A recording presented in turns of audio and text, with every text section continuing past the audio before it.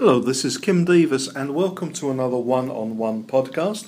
And joining me today, I have Robin Rittenauer of Marketo and SVP, but your title's complicated, so I'm going to let you take it away. Yes, so my title is SVP of Business Development and the Partner Ecosystem, and which has a pretty large remit.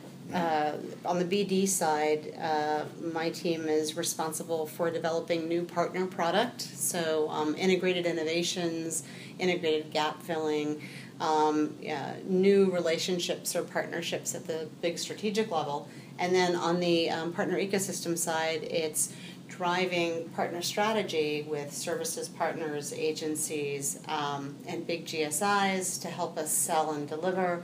And then on the ISV technical side or technology side with LaunchPoint, it's really around driving an open platform capability and customer choice across 650 third-party ISVs across 22 categories. And so it's a fairly large remit. Okay, that's well done. That you can remember it, let alone do it, is impressive.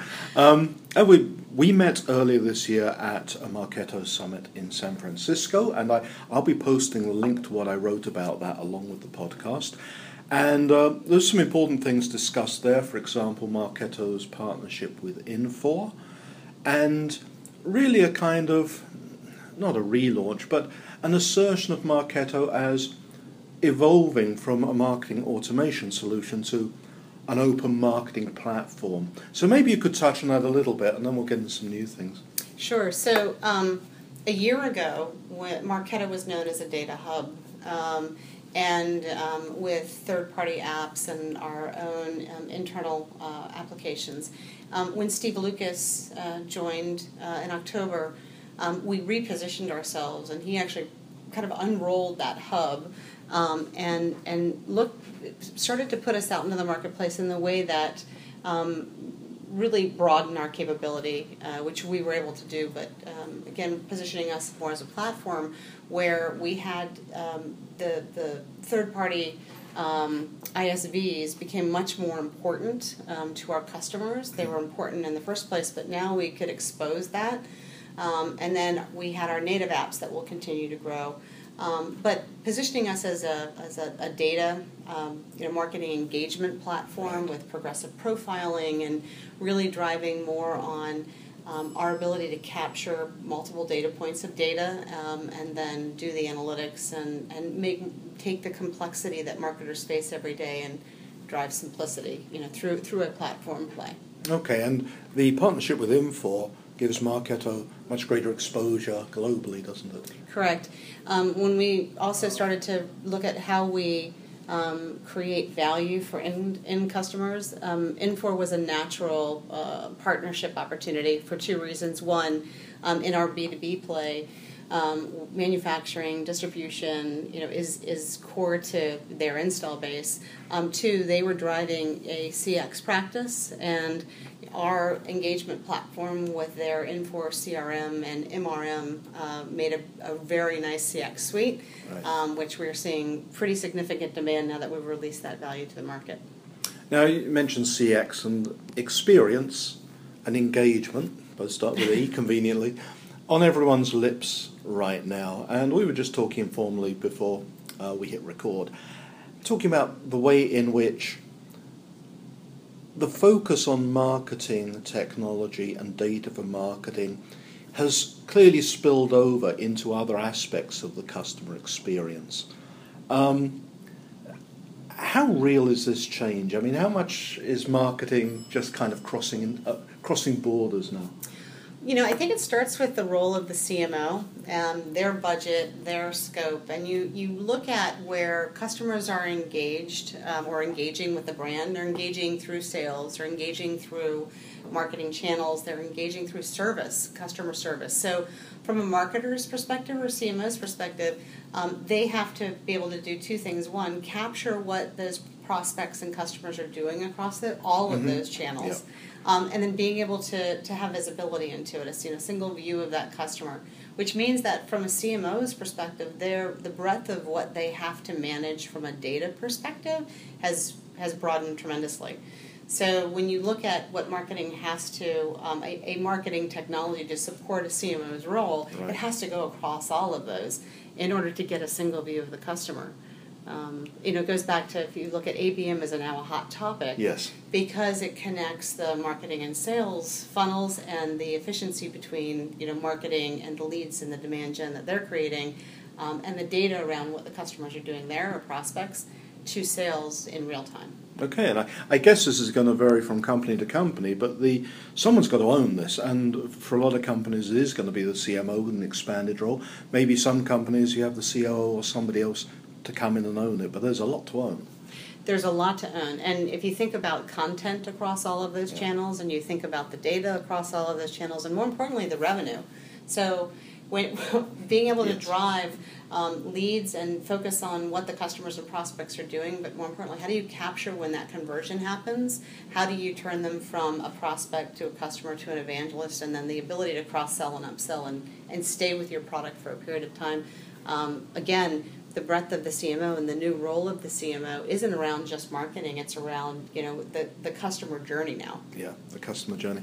And before we go further, I should mention a bit about your background, because with Marketo now, but you've also been with SAP, Salesforce, Adobe, so pretty broad perspective on the marketing technology scene. Yes, and each one has their place. Yeah. And they're each positioned actually, frankly, differently. We look at a lot of them being competitive to us, and they're only competitive when you look at them in terms of a broader suite. But again, I think Marketo is extremely well positioned for two reasons. One, the ability of the progressive profiling, the openness of the platform for the CMO to create their own alternative stack. And then be able to build all of the channels in which a prospect or customer could engage with the brand, which means that they own the prospect and customer. Right. And there are different approaches to this general CMO challenge, which we've seen playing out over the last year or so, from one vendor providing you with a complete suite to the extent anyone can. I mean, not literally complete in most cases, but really soup to nuts, everything comes from the one vendor. At the other extreme, you had what some people call the Frankenstack, where you go out, you grab lots of single-point solutions, and you bring in someone who understands how to stitch them together, and you end up with a real collection. And those approaches, which I almost caricature them, they both have obvious drawbacks. With the first one, you're captive. I think you taught me the phrase captive clouds. You're kind of trapped in there. The other end, with the changes all the time in the market and the new solutions coming out, you could spend the rest of your life integrating and trying to make things work together. I can see things happening between those two extremes, though. Where do you see it going? I see a lot of consolidation happening in the MarTech ad tech space. If you take a look at Scott Brinker's the slide that you can't even identify logos anymore, there's already consolidation happening within those categories. I also think that as the definition of engagement and the types of channels that are being created, there's going to be new ISVs popping up, and I'll give you an example. Oculus as a channel for VR, right? For luxury and considered purchase for cars. Build your car, take a look at it. That's an obvious new channel, or Uber as a channel, or there's IoT as a channel. So your refrigerator. So I think as we continue to define what the engagement economy or the experience looks like, and what that data looks like, and how we as customers demand real time, the channels will change, and that's actually why I think there's a core need that I think all technologies provide the core. It's the technology that allows you to grab the data in real time on what the customer's doing and how the customer is changing what they're doing with your brand, and then your ability to give the customer what they demand, which is real-time personalization at scale, and through multiple channels. And what's interesting is, in the old days, we always used to craft in marketing the customer journey. Right. So it's like, if you do this, then this, then this. And what's interesting is there is no customer journey anymore. We own how we engage with the brand. Yes. And no one can really take us through that, because the way I buy a car and research a car is very different than the way you do. So the question is, how do you make sure that as the person is, interacting and creating data points for you, that you know at what point you can maybe, personalize and engage with them? At what point is there an opportunity to engage with data in real time that could move them further down a consideration path? Yeah, this whole concept of the customer journey really is being flipped. I was talking recently with Glenn Hartman at Accenture Interactive. Hopefully the readers will have seen our conversation. And he's emphasizing that the customer just changes all the time. I'm not the same person if I'm doing a kind of a leisurely shopping trip as I am if I'm rushing into a store to find something quickly. So it's a matter of designing for where, not just for each customer individually, but beyond that, designing for customers in particular moments for particular needs. And that brings us very close to the topic of AI, of course, because how you do it without AI, I can't imagine.